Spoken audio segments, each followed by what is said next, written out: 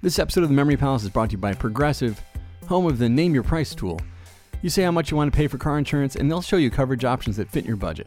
It's easy to start a quote. Visit Progressive.com to get started. Progressive Casualty Insurance Company and Affiliates. Price and coverage match limited by state law. This is the Memory Palace. I'm Nate DeMeo. They had built a silent room. An engineer at Harvard, Dr. Leo Baranek, and his graduate student, Harvey Sleeper, were working with the United States government during World War II to improve communications during combat.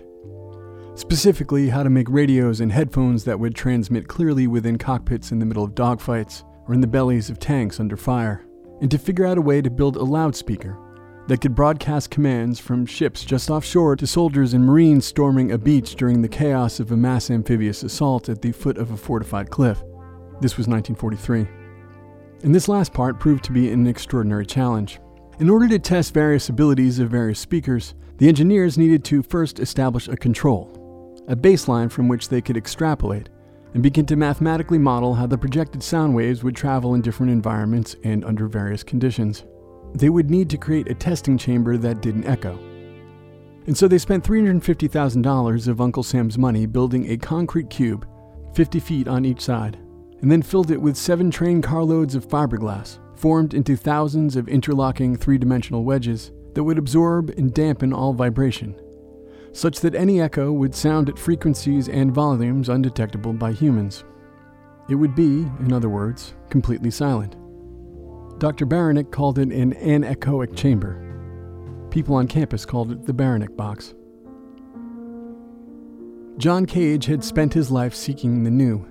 Maybe because his father was an inventor of submarines and radios and jet engines, methods for space travel that never quite made it off the drawing board.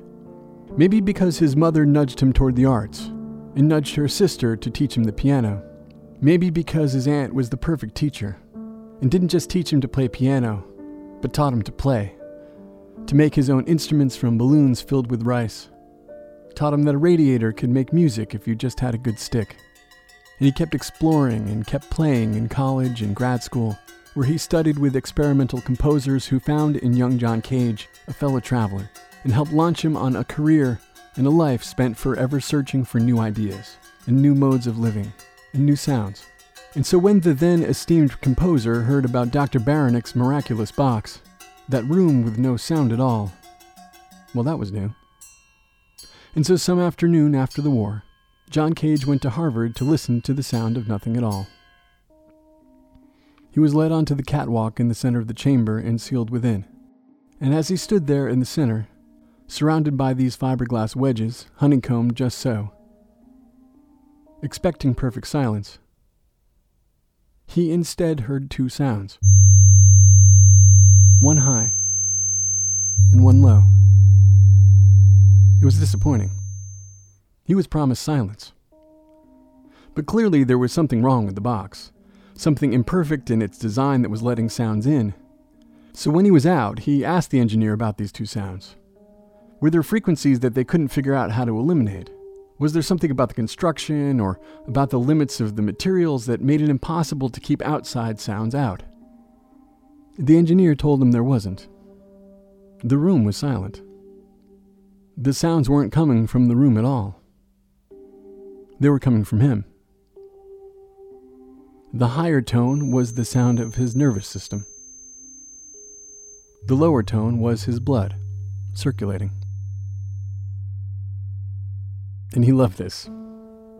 He was thrilled to learn that things aren't silent, even in a silent room. As someone obsessed with understanding music, who'd studied tonality with Schoenberg, who'd spent his career pushing the limits of harmony and dissonance, and trying to expand the idea of what music could be.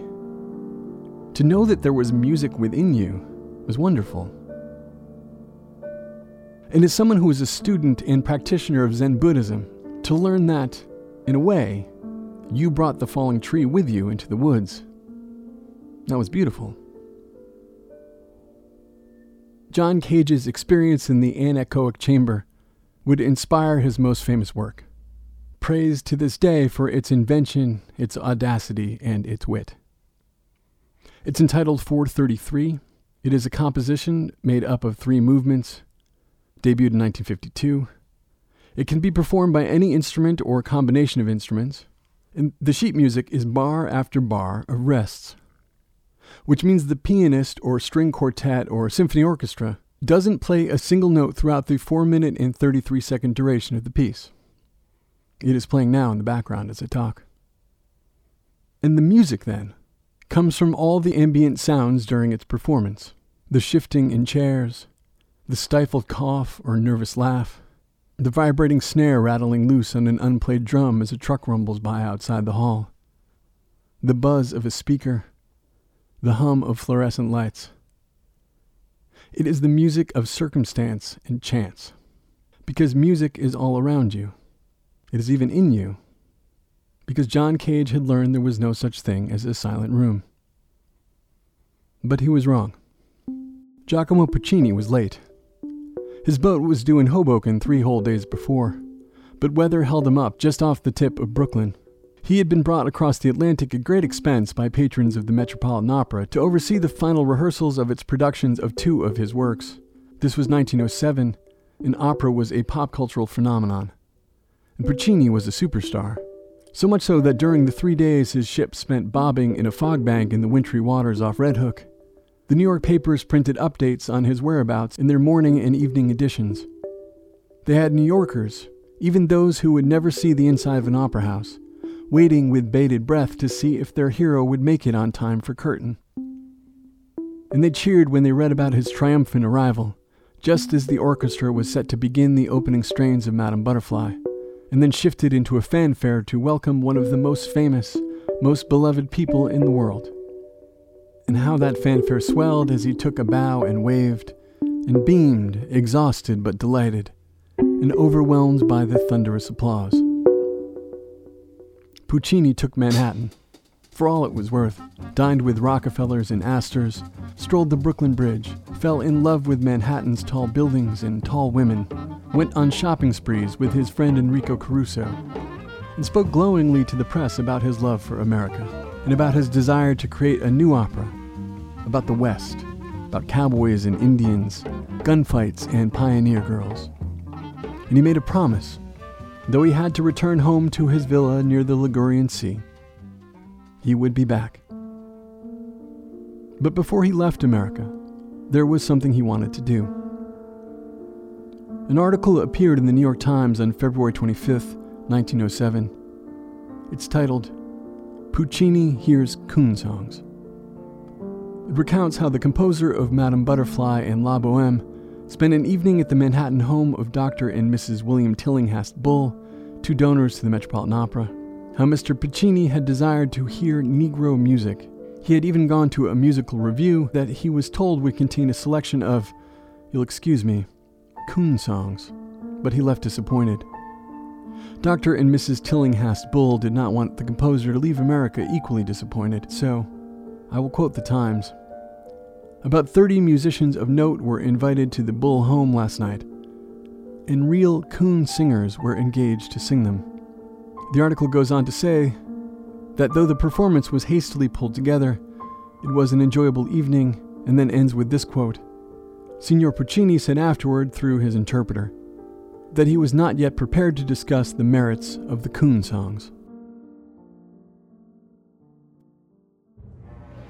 The following year, Giacomo Puccini returned to New York to attend the North American premiere of his newest opera, titled in English The Girl of the Golden West. It is a European's interpretation of the great themes of American Western stories, a melodrama in 4 acts about pioneers and outlaws and miners.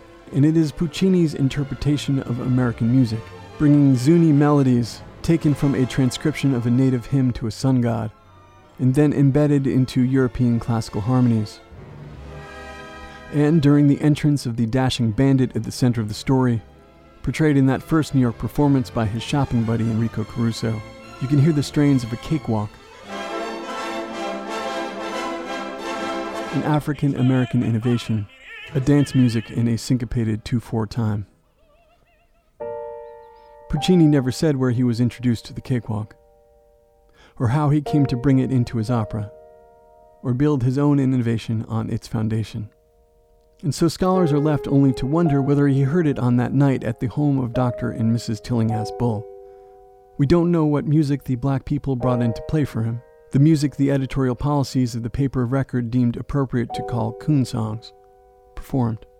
And though these musicians, these artists, these people called, in quotes, coons, although these black Americans were described in that same paper as, quote, notable musicians, their names were not noted.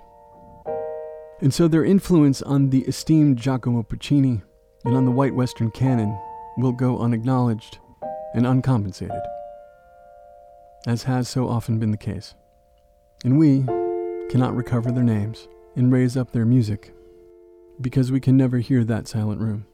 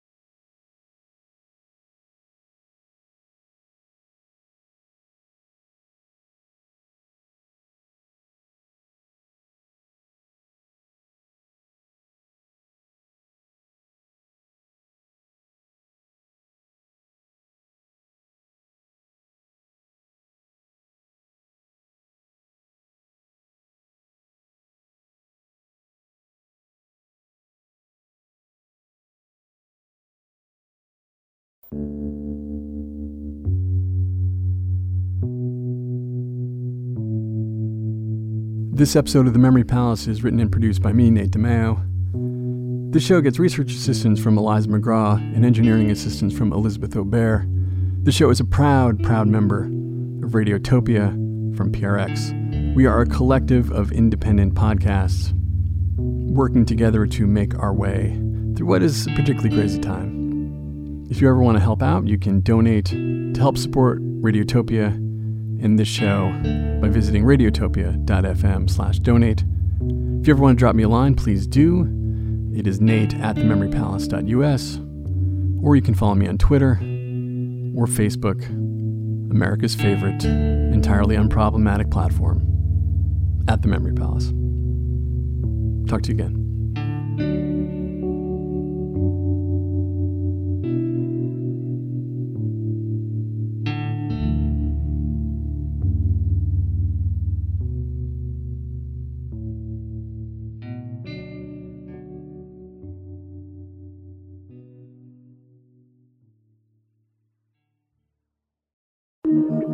Radiotopia from